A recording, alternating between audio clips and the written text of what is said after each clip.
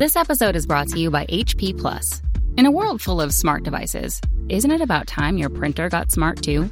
Now printing is smart with HP Plus, and the HP Smart app is how it all happens. You can print from your phone with just a tap, no matter where you are, even from your garage/home office/yoga studio. Huh, that is smart. HP Plus. Learn more about smart printing at hp.com/smart. This episode is brought to you by PayPal. These days, choices are everywhere. Like, for instance, the milk in your coffee. Would you like it from a cow, a nut, a tree? Everyone wants options. And now your customers have a new option in the way they pay with PayPal in person. Just generate your unique QR code in the PayPal app for them to scan and start accepting PayPal in person today. Learn more at paypal.com/us/getQRcode. This is the Jabberjaw Podcast Network.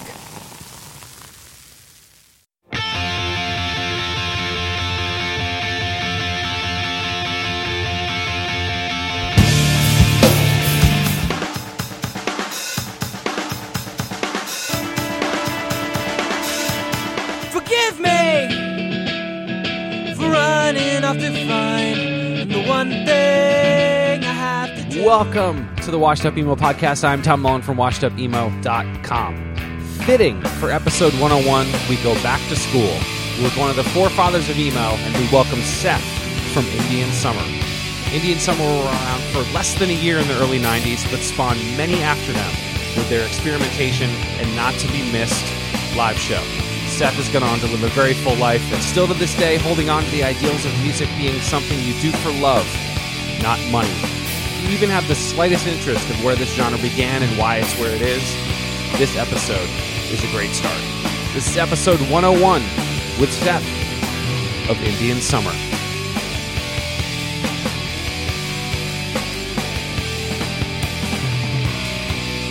Well, me and my brother moved out to Oakland, and then I followed him a year or two later, and he was already in a band called Jabberjaw, which was the pre-makings of, like, I mean, me and my brother would always just listen to, we liked Rites of Spring and all that DC stuff. We were all like any other kid, who would wind up playing that music.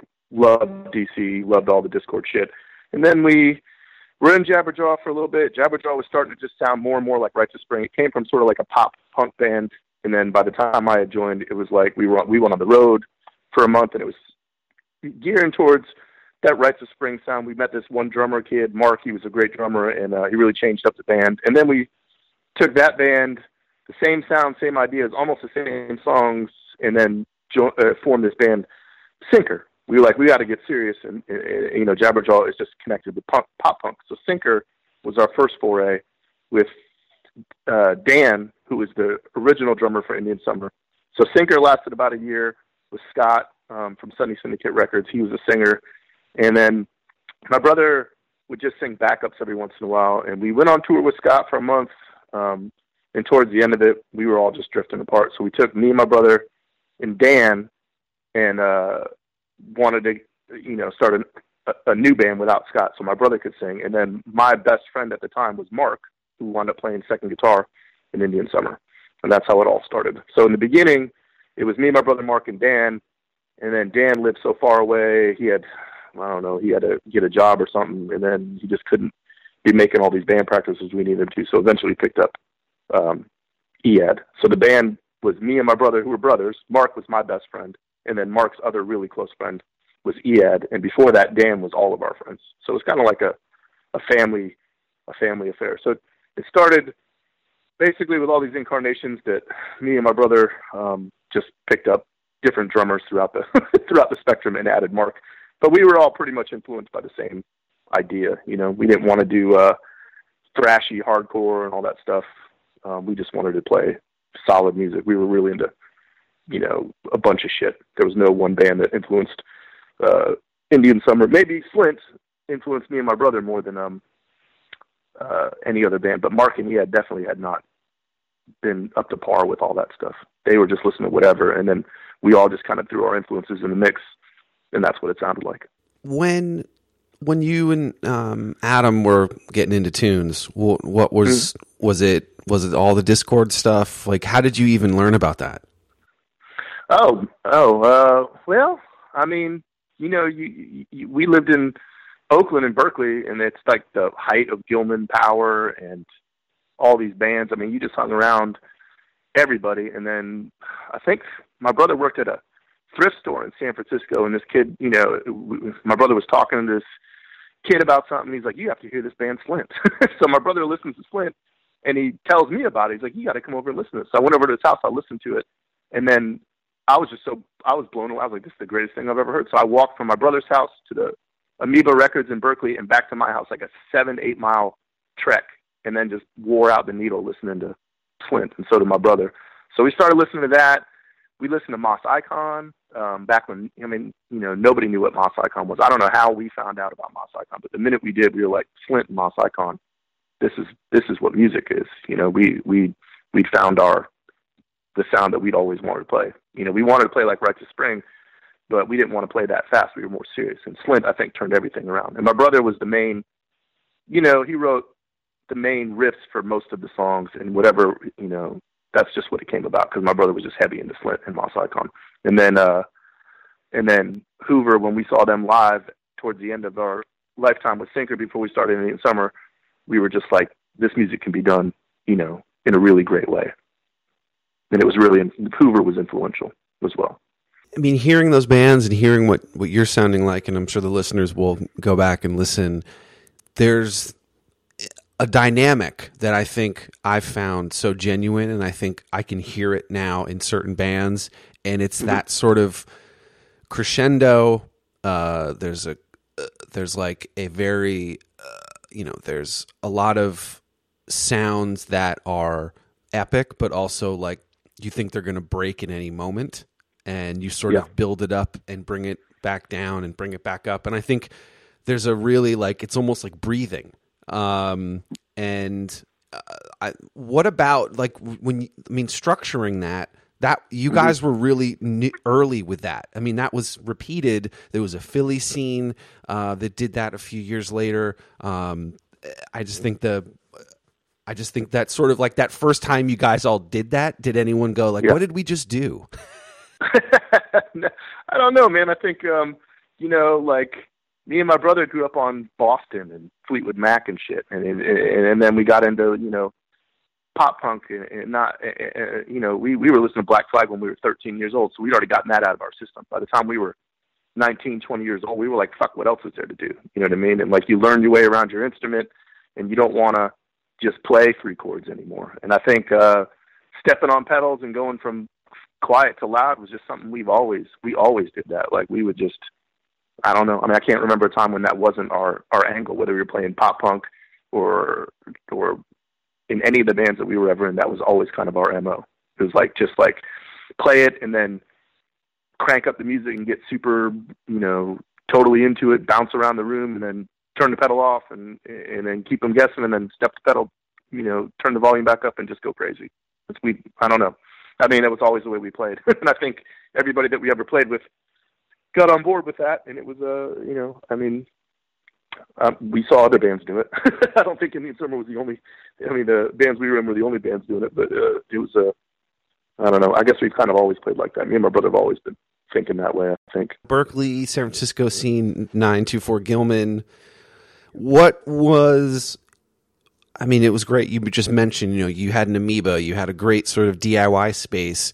What other bands were happening at that time? The Bay Area and San Diego were the shit. I mean, Gilman in the early 90s was just, it was all about it. It was community, you know what I mean? Like, there was a scene per se, but it was mostly just like, I mean, it was like an ethical thing about it. Like, tour bands would come up and you wouldn't take any money. You would give them all the money, and they did the same thing for you. San Diego was happening with Antioch Arrow and all these Candle and all these other bands, and Heroin. You know, we saw Heroin playing a little house in Oakland in 1992, and we were just floored. We were like, this is fucking awesome, you know, and it comes from San Diego. And then California, I mean, from 91 to 94, there must have been scenes in Santa Cruz, scenes in Cupertino, scenes in Oakland, scenes in Berkeley.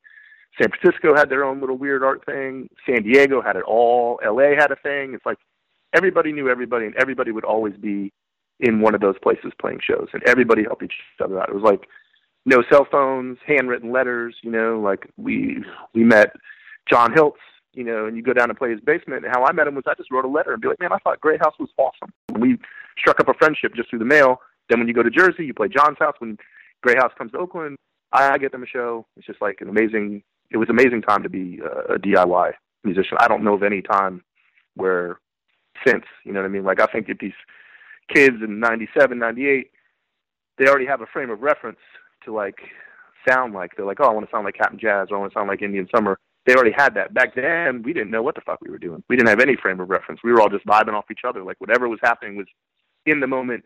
It was immediate, and it was cool. Like everybody was just into it. There is this sort of epicenter where I'm trying, again, you're right. The 97, 98s, those guys were looking, okay, well, Captain Jazz, and here's the Midwest scene going on. But to have no frame of reference, but it seemed, like you said, the San Diego scene had those bands, and it was sort of, you were doing the same thing, but you weren't necessarily talking about it. Yeah, I mean, it was just, you just see these bands. Like Heroin would come up, and you didn't know what the fuck Heroin was.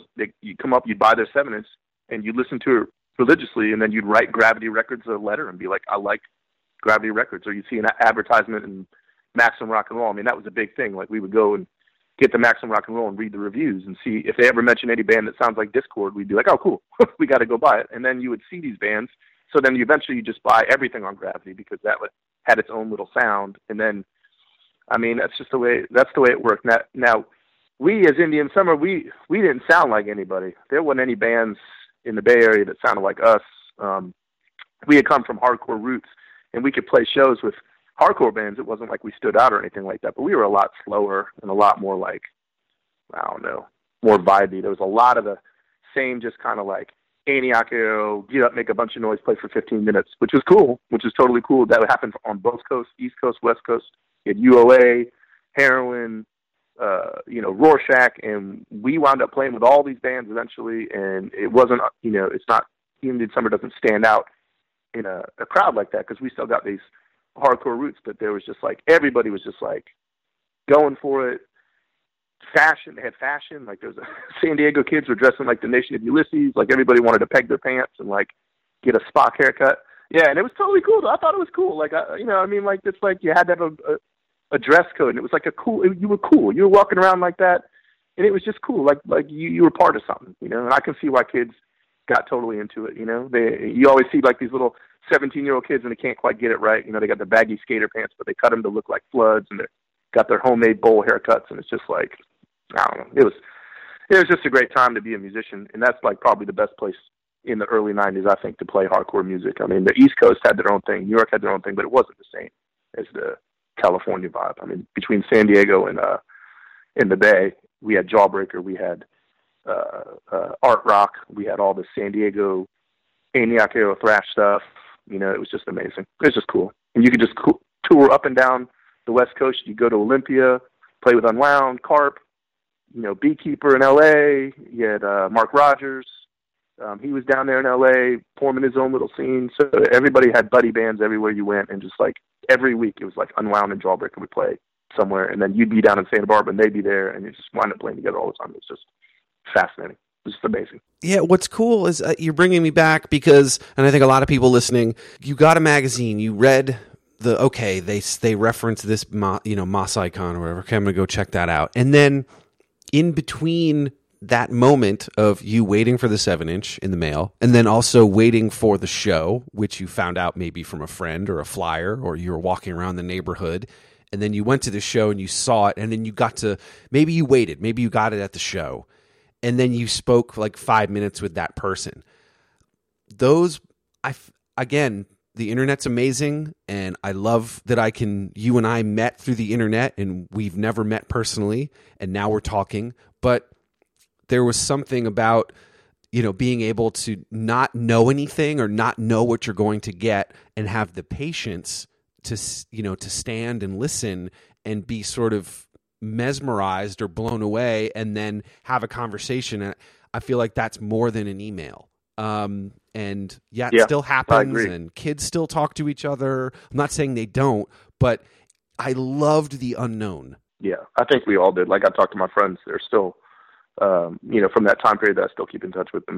We all just laugh. Like, these kids today, the internet, they got it so easy. I mean, I met most of the people I know still to this day, I met through letters. You just send a letter to a kid in Chicago and be like, that's how we met Captain Jazz. We're just like, hey, man, this shit is incredible. Really? Be our friends. Yeah, I mean, we how did that happen? Just like, we would just listen to, it's just, I mean, at that time, I can tell you there were probably one band per major U.S. city and hardly anything in between that. Like, if there was like a band that kind of sounded like us, I knew about it. And then we would all write letters to each other. I can't remember whether Captain Jazz wrote us a letter or we wrote a letter to them. We met Mark Pearsall, who put out their record. He roadied for us with Indian Summer. He's still a friend of ours. He's a great person.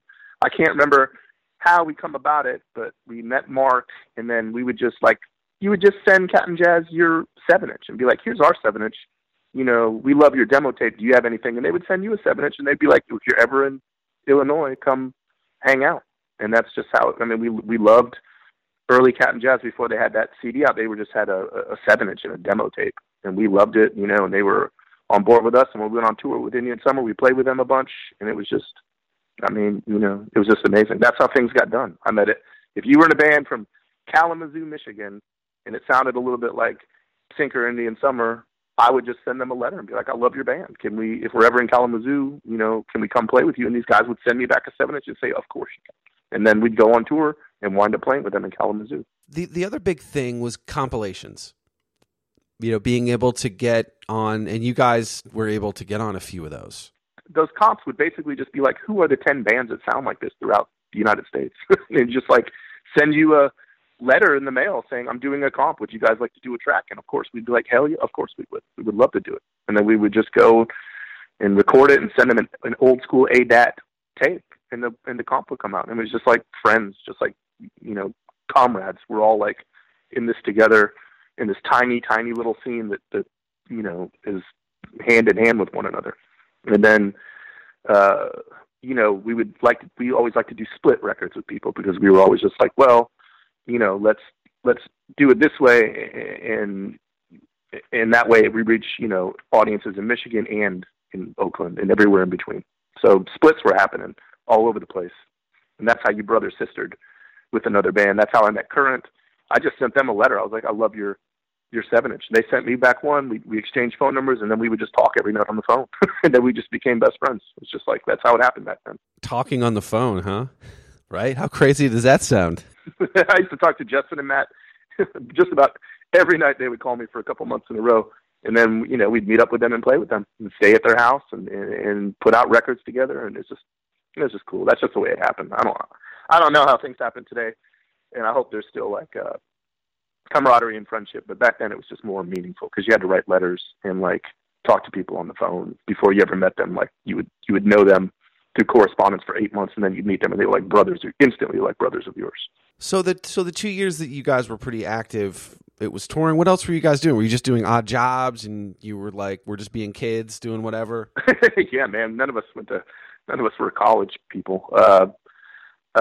Me and my brother would just work odd jobs. I mean, I can't remember what I was doing. I was working at like a hot dog place or something weird like that. I think my brother did his best not to work. So he would like distro 7-inches and live off $50 a month or something like that. At some point, we were all living in this, the Blue House in Oakland, which is like people know about it. I don't know why. I just wound up living there 4 years. My brother lived there. It was like a meeting place, eventually most of the kids that we're talking about had stepped foot in there and stayed a day or two. So everybody's kind of knew where the Blue House was. My brother kind of lived in a closet there. So I think he just got by that way. Mark, I think, went to community college for a little bit. He was super smart, but he was just like us. He just wanted to play music full time. And I don't think Dan went to college, and I don't think Ead went to college. I think we were all just like punk rock kids that just wanted to just do that all day, And Ead and Mark lived in the San Francisco, the north of San Francisco, and the burbs up there. And me and my brother just lived in Oakland proper, like the bad part of Oakland, where all the punk rock kids lived. And so, I mean, the band was pretty short-lived. It was only a year, not 2 Yeah. years. 1 year, less. I think it was less than a year, probably. That's just the way things were moving back then. To tell you the truth, it had kind of run its course, and we'd all become, we'd all just started listening to different music, and everybody had all these great ideas, and you go on tour for a month, and it's like, I think just, it had just run its course. We were all best friends, and by the end of it, we were not best friends. Just too familiar maybe. And then the band had run its course, and Mark wanted to do something different, and my brother wanted to do something different, and I wanted to keep Indian Summer going, and Ed wanted to keep it going, but then I don't know, just we couldn't. I mean, I'm glad it only lasted a year, because I don't know what we would have done next. I think we were at our apex, and we were like basically towards the end almost just improvising everything all the time. You know what I mean? And I don't know where you can go from there on electric instruments. I think if we would have taken up jazz right then and there, it'd been great. I think we would all been super great jazz musicians, because I think we were just like basically, I don't know. I think that we were just like way more into just spontaneity at that point. Like the songs were written, but they were just kind of like a model that we would tinker with. And it's like you could see us play 50 times in a row, and all 50 shows would be completely different. There wouldn't be any semblance of anything that's the same. It was just. And you didn't name your songs? No, we didn't need no names. We practiced once a week down in San Francisco, and that's what I mean. Like the songs didn't need names, because they weren't really you wouldn't play it the same way twice. So you don't need to be like, well, we're going to play Your Train Is Leaving. Well, nobody called it that. We would just say, let's play my song, and then we would just play it. But it would never be the same twice. Like the recorded version is great, but I don't think it ever sounded like that ever again. The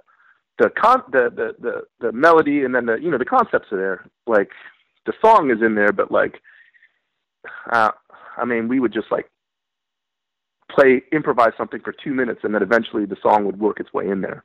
But it would basically just be a lot of us just like on stage, just playing. Like we would just play for 30 straight minutes, and somehow 5 songs would creep in there, but they were never the same way twice, which we all loved that. We could all easily do it. And it's because my brother and Ed were so proficient on their instruments that they made it easy. And Ed made it super easy for me to play the bass, because he was like the world's greatest drummer. So it was basically, when Ed joined, we had this level of musicianship that we hadn't had before. Because the original drummer, Dan, wasn't as good of a drummer as Ed, and I definitely was not a great bass player, and Mark was definitely a novice guitar player. Like all of us were just kind of learning our instruments, except for my brother, who was a great guitar player. And Ed, when he joined, the whole thing just got freed up full of space, and everybody was just like improved 1,000%. Like, because he's so great, we had all this extra room to just play, and I became a much better bass player. And I just think the love that you didn't name it, and it was sort of this free form moment where you knew what to do, you knew the structure, and you were changing it. That goes back to that thing I talked about earlier about this being like the point of breaking. Like you are a band and you are tight and you've played together. You are playing this song, but you're playing it new almost, because you're experimenting and you're trying to keep the song together. Yep. Because my brother's my twin. We have like ESP. So when, it's like we can figure these things out. And then Ed is so great at improvising, just such a great drummer, that he didn't have any problems. And Mark is my other best friend who thinks a lot like me. And Mark and Ed are so close. So it's basically all of us sharing the same mind. We could have just gotten up there and played for 25 minutes without ever playing anything that we'd pre-written, and probably pull off a great show. Like we would sometimes just go to practice and just do that shit. Just play for 20 minutes. And it would just sound amazing, because we were all like just being ourselves. Like Ed didn't listen to a lot of Discord music, he didn't listen to the same music as us. And Mark liked, started getting into, real indie rock. And then I always liked, Hoover and real, the current bands that kind of sounded like us, like Current and Hoover. And then my brother was listening to like Bedhead and Palace, and like we all started listening to Bedhead and just Rodan and all these random bands that didn't really sound like Indian Summer, and then we just put it all together, and that's how it came to be. We didn't have any kind of like preconceived notion of what a song was going to sound like. We would just play. That was just our voices going into a song, which was dope. It was a great way to play. Did you think, well, years later, that someone will be calling you at 9:30 in the morning, but did you think that sound would then sort of transition a little bit to the late 90s, and then we can talk about the later eras. But did you think that was going to sort of continue to evolve? No, never. Nope. We kind of considered it like, I mean, I think it's the reason why it had to come to an end. We were like, we almost considered that like a young person's music. You know what I mean? Like we kind of felt like we wanted to get out and reach more people. And Indian Summer was like an intimate affair. You couldn't play that at a 21 and over bar in San Francisco in front of a bunch of 40-year-olds. They're not going to dig that shit. You know, the kids like it. It's full of energy and full of musical sounds that they're familiar with. And I think we all just kind of wanted to grow a little bit. You know, I think we just literally all of us had kind of grown out of Indian Summer because the music had just gone as far as it was going to go. And I thought we all kind of just wanted to slow down, to be honest, like just play some like bedheady, you know, mellow. We were old before our time, but I think it's just because during that time in the early 90s, things would change so fast. Bands were only around for 6-7 months at a time. Like things were just moving so quick and so fast that just like a year seemed like a lifetime back then. Like you could have gotten everything you needed to know in a year. You could have gotten that done easily. And also the documenting of things. You know, it's not like you guys were Instagramming your practices and, you know, working on your merch designs. And I love that people do that now. As a fan of bands, I'm happy that X band or when, you know, Jawbreaker posts photos, I'm happy. But I think that part of where you weren't thinking about that, you weren't thinking about updating social networks. It was, we're in this room, we're going to play music, and we have a show on Friday, and we need to put together that 7-inch at our buddy's house who's pressing it for us. Yeah, exactly. Everything was like that. And it was, I think it's great. I mean, I wish I go in a time machine and maybe do that for a minute and then come back to the internet. Like, I'm glad that I was in both. I'm glad I didn't know the world when it was just cell phones and crazy. I like that I have that sort of middle ground between I didn't have it, and now I do. And I think it helps appreciate what happened. Yeah, for sure. You know, the elephant in the room, the word emo. Were you guys aware of that term during Indian Summer, or was it after? I think not with Jabberjaw, and maybe not so much with Sinker. Maybe towards the end of Sinker and the beginning of Indian Summer, that word was like floated around a little bit. Like I'd heard the word, but nobody, you know, I don't think it wasn't no writer in Maximum Rock and Roll would call you an emo band. They would call you like a DC band or something. Like it didn't really have that kind of connotation. It wasn't until a year or two later that it became like a word that people would familiarize with. And it wasn't until I guess much later that it became an actual musical category, which I find bizarre, because if you were called an emo band, you were like, I don't want to be an emo band. It was like a bad word. You didn't want to be known as an emo band. You just wanted to be known as a punk band. You didn't give a shit about categorizing, especially getting categorized as something like emo, because it was definitely a dirty word.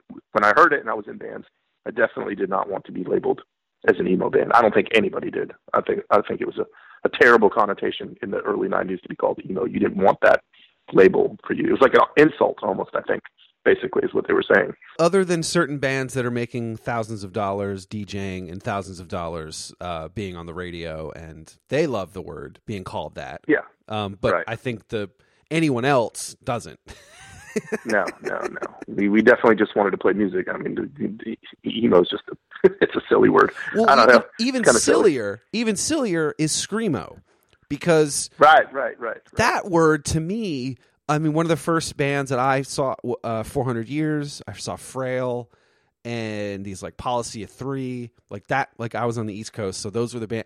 I was like, okay, cool, that's emo, but crazier and chaotic, and I like that more. Yeah. And then it was screamo, like... Screamo is definitely a dumb word. Yeah. That's really a terrible word, screamo. It's a terrible word. That makes me laugh just hearing it. It's hilarious, yeah. I think people called Indian Summer screamo, mostly. Yeah. I think that was a thing, too. And I was like, I guess. I don't know. I sang. I never screamed. I just sang. I don't know what they're talking about. We screamed every once in a while, I suppose, but mostly we just tried to sing. So we have just came up with a new genre this morning, excuse me. Singmo. Now that's not even an insult. I like that. That's good. Right. That's what I was. Indian, that's what I was trying to do. Indian summer is sing mo. Got it. All right. Well. Yeah. And then you could say I was trying to sing mo. I was trying to sing mo some sing mo. Yeah. Mark definitely. I think Mark sang most of it. I mean, we would scream sort of at the end, I guess, to get your point across. But most of it was just monotone singing. Us trying to sing. It's horrible. None of us had ever sang before, so it's pretty weird. But is it weird to have people still, mentioning your band or having it show up in lists? I mean, I hated the list itself, but the Rolling Stone top 40 emo bands, I was or records or whatever, and I was scrolling and I saw yours, and I was like, all right, someone's getting cred points, and I can't believe this is in here. Right. I don't know how they always seem to like divide us. They seem to keep Captain Jazz in the same breath as like Death Cab for Cutie or something like that, but they never put Indian Summer in that category. They seem to think that Indian Summer is in a whole different world than Captain Jazz, but what they don't know is we were all just like making that same music at the same time. It's like the same ideas. It's just bizarre. I guess Captain Jazz is a little bit more accessible, I suppose. I don't know, but when I read maybe it was the distribution. I mean, they had did you feel like they had a better network, or do you feel like your releases weren't available later? Do you feel like their compilation helped do that? No, okay. Nothing like that. I think the record that the CD that everybody loves, the roadie that the Mark who roadied for us, he put that record out. That was his claim to fame. He was like the other member of Captain Jazz, and he put that record out. That record had come out 6 months after we broke up, and like every band was kind of like, headed towards a better sound, less screamo and more singmo. And then Captain Jazz just came out and just broke the bank. I mean, they were playing those songs that wound up being on that CD for about a year. We'd seen them play live, and I could have sang every one of those songs before the CD ever came out, because we heard the demo tape, and some of them were on a 7-inch, and then you go see them live, and we saw them 5 nights in a row. And by the fifth night, you already know all the words. It's like great, and it's just, I mean, that was just the right record at the right time. I remember when I heard it, I was like, this is amazing. Like, this is just really great musicianship. Like, those guys could really, really play, and they were. I think you're right about saying that the timing. You release it at a certain time, and you've hit a certain way, and maybe there's someone connecting to it. And maybe you guys were 6 months before that. Yeah, I don't think. We would play with them on tour, and they, I think we would all draw a semi-decent turnout of 50 people or something like that, which was a good thing back in the day. I think that if we had made a CD of 10 songs and they, at the same exact time that they did, that CD would still be way more popular. Like, ours was maybe better to see live, I think, would be how I would describe Indian Summer. Like, much better to see live, and maybe not connecting so much at the time on vinyl. Like, we only had one 7-inch, and we pressed 300 of them, maybe, or I don't know how many we pressed, but maybe 1,000. I don't know, but we would sell them for $1 at shows, and a year later they'd all be gone, and that was it. We never thought anything about it. And then the Captain Jazz guys, I mean, every one of those guys could really play. They had this great sound. I mean, when you see them live, when we saw them live when we were in Indian Summer playing with them, I was like, this is just amazing. I never thought it would be like the one record that would catapult 500 bands into existence, but it was definitely something we listened to every day for months because it was just so great. And it was nice that they were friends of ours. Our friend put it out. The roadie for us put it out. It was just it's just the perfect record for the perfect time, I think. And I think if we did put a record out, it wouldn't have been that record, and nobody would have paid as much attention to as they did to Captain Jazz. Rightfully so, because that's just a great record. Did you, after seeing that Rolling Stone thing, were you like, I can't believe people are still talking about this band? Yeah, I suppose. I mean, my brother, he put out those CDs, years ago, more as a way to like not work a day job, I think, more than anything else. You know what I mean? And it was just like, I see that it gets a lot of popularity on YouTube, and hundreds of thousands of people are looking at it on YouTube, and that pretty much floors my mind. You know what I mean? I'm like, well, that's pretty awesome. And everywhere I go now, when I'm on tour with my band, somebody will say, "Oh, you're the guy from Indian Summer," and they like to talk about it. And I just think it's great. I'm very humble about the whole thing. I think it's fantastic. I love how it's grown over the years. We've never fucked with it. We've never messed with it. We've never we're not going to get back together and go on a reunion tour. We're not doing that shit. Indian Summer 2018. Yeah. No, man, I don't think I've talked to Mark in 25 years. I don't think that would ever happen. But, I like it. I'm humble about it. I mean, people all the time, and I just give them records out of my collection. They say, I like Indian Summer. I was like, well, come here, man. Take one of these original 7-inches. Just go home and enjoy it, I'm just glad people like it. And years ago, some kid from the Philippines sent me a handwritten letter, and he's like, we're in this Indian Summer cover band, and I want you to listen to it. And I listened to it, and it was Angry Sun, and there's this little part where I do this tiny little bass thing that, stands out in my mind. And then the kid covering it made it, he did the same thing, but he boosted that part. And I was like, you see, I've written a piece of something that some other kid has picked up and thought it was great enough to cover, and he played that part with such enthusiasm. That's the one time I've ever just been like, oh, this is bigger than me. And I enjoy that.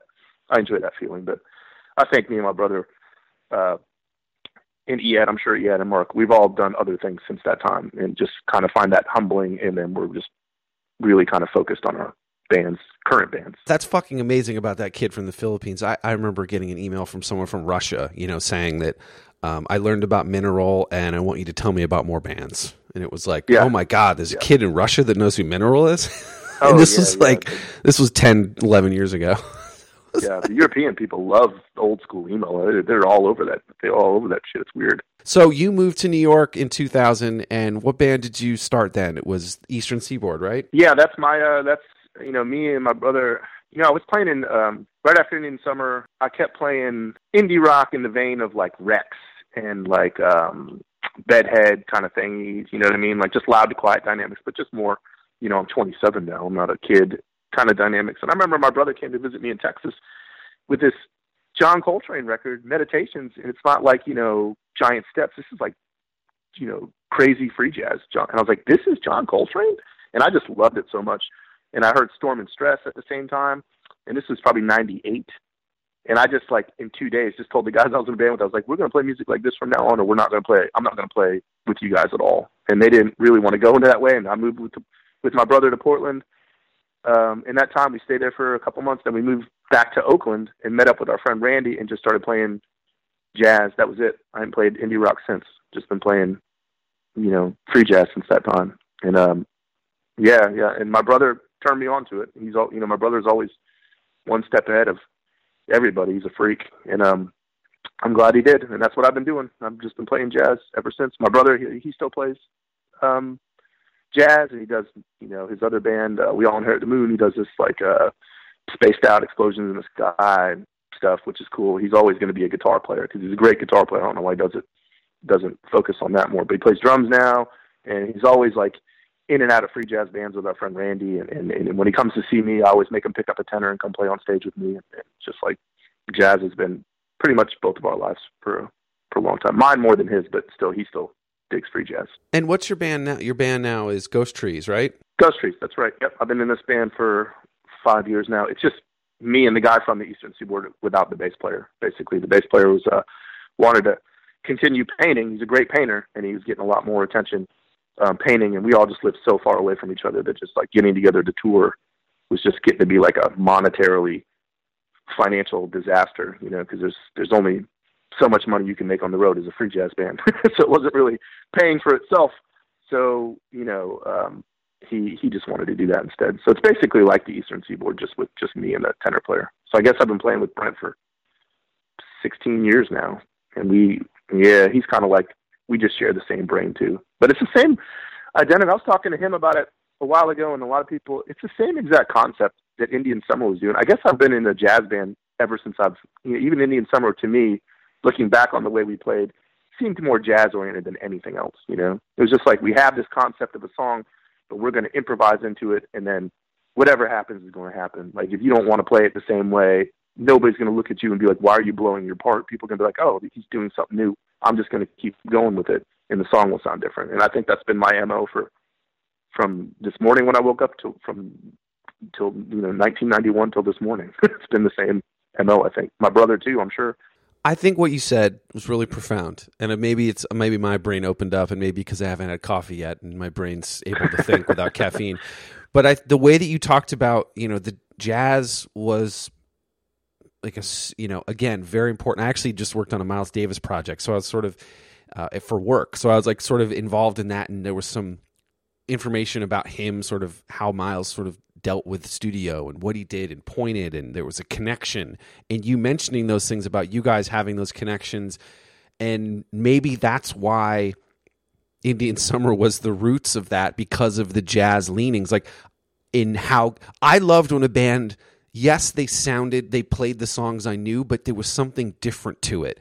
And when I would see bands maybe later on in life, and it was the same set, the same perfect fucking noodle before the breakdown, and in some ways I'm like, that's a tight band, but then in other ways I wanted that mistake. I wanted that, oh my God, something's going to go wrong feeling. Yeah. And you don't get that from something that's perfect.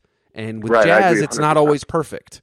And maybe that's the root of it. Maybe that's the root of, I'm not going to use the word emo, but I just said it. Maybe that's that root of it's you guys were figuring it out together on the same level. Of course, just living in the moment. I think that's what the emo bands, early ones were, like they would just like knock a microphone over and just sing out loud for 4 minutes. You know what I mean? Like just living in the moment, Nothing had to be perfect. Everything was just like, this is here and now. I think that's why they called it emotional, because it was emotional. Like, you go see this band play and they were just like pouring it all out on the stage. They weren't trying to be perfect. They were just trying to live in the moment and get down, which was hardcore in general. I just think, I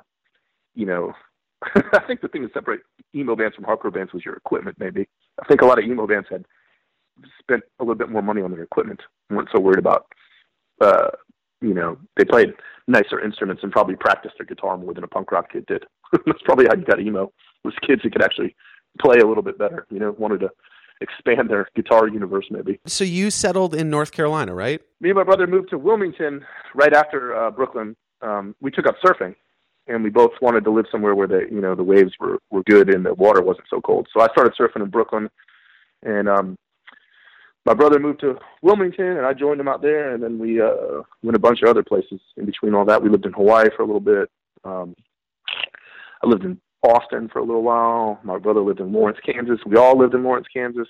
Just like I could chew you out for about an hour about my timeline, but it's just, we lived a lot of places just chasing music around. We were just like, where is there a place where you could play music and the living is cheap, but they have like a decent music scene? And we would just look it up, and they'd be like, Lawrence, Kansas. And be like, we're all going to Lawrence, Kansas. When were you in Lawrence? We would just, 98, 99. Right out of Oakland, yep. And we went out there and just played free jazz for the good citizens of Lawrence, Kansas. They'd never heard free jazz, and there probably ain't that many free jazz bands before or after that, but we fought to do it, And we would just get our friends that would just, I don't know, they were great people. They would just move with us, Like our friend Quinn, we've known this guy for 20 years, and he would just come and play. We just like, we're all moving to Lawrence. He'd be like, cool, I'll meet you there, And we would all just kind of always be together and be in a band up until that time. And then when we wanted to move to Brooklyn just to play jazz if you're going to play jazz, you got to live in New York. So that's the way we looked at it, And I was just like, I'm not going to play free jazz in Lawrence, Kansas. I want to go be in Brooklyn and do it. And we opened up a recording studio there. My brother and his friend Dave opened up a recording studio there. My brother was an engineer there. He learned about engineering all by just reading books. Never went to school, never did anything. He could run a 24-track reel-to-reel tape machine just based on the books that he'd read. And then that went on for a little bit, and then he left. I stayed, went surfing, went to college. Now we're both registered nurses and living the sweet life. Really? Oh yeah. So we both went to nursing school. You and your brother. Yep. My mother is a nurse. We come from a family of nurses, I guess. So I'm a nurse today. My brother's a nurse in Santa Rosa, and I'm a nurse out here in Charlotte. Oh, no way. Yeah, we went to San Diego, school out there, lived out there so we can surf and go to nursing school. And then we just surfed and went to nursing school, and I was still in the Eastern Seaboard, so I would just tour a lot. And my brother was still making music, and then we put our way through school, graduated, and got jobs. So like now, normal people. So now you've got the normal job. You've got Right. you're in Charlotte, but you're still playing music. Oh yeah. The reason I think the reason why me and my brother want to be nurses is because you get this flexible scheduling. You know, I was tired of I would just have these $8 an hour, $9 an hour random jobs, and I'd be like, I need to tour for a month, and they're like, well, you can't. And I was like, well, then I quit. I was like, you're either gonna let me go on tour, I'm gonna quit. So I figured, what is a job where I don't have to, you know, I can get a flexible schedule and I don't have to keep quitting jobs. And then, you know, I think that's why basically we got into nursing. And now I tour all the time, play out shows here in Charlotte. Charlotte's got a great music scene. I know I got a base. I'm only 10 hours from Chicago, 10 hours from New York, 10 hours to New Orleans. So we just go up and down the coast or any one of those places and just play all the time. It's great. And Eastern Seaboard, when we were living in New York, got signed to a label. You know, like out of all my friends, the only thing that ever got signed to a decent label was free jazz, which is like hilarious, you know, because all of us have been trying to make it in rock music for so long. And I was like, the only thing I've ever made was free jazz. The only time I ever made it was in free jazz, which is hilarious. The transitions and the world that you've lived in these different places, you've all done it, and sort of music has been that channel through all of it. Oh yeah, of course. I'm a lifelong musician, sure. Saved my life. Music's the best. Is there anything else that you want to do that you haven't done? No. I mean, any dreams? There's no dreams? I'm about as happy as a man could be. Music-wise, I have no complaints. I've led a very interesting life, and it's gotten me some, you know, the kid from the Philippines covered one of my songs. I don't know what more you can ask for as a musician than having people love your music. You know, that's a fulfilled life right there. It's never been about money. I've never made money off of it. I don't ever plan to, but I plan to keep playing until I can't play anymore. We're all lucky enough to have been around in the right place at the right time, and I'm glad kids love Indian Summer, and so is my brother Mark and Ed. We're all very humbled and flattered by that. It's amazing. It's been an amazing ride. I'm happy.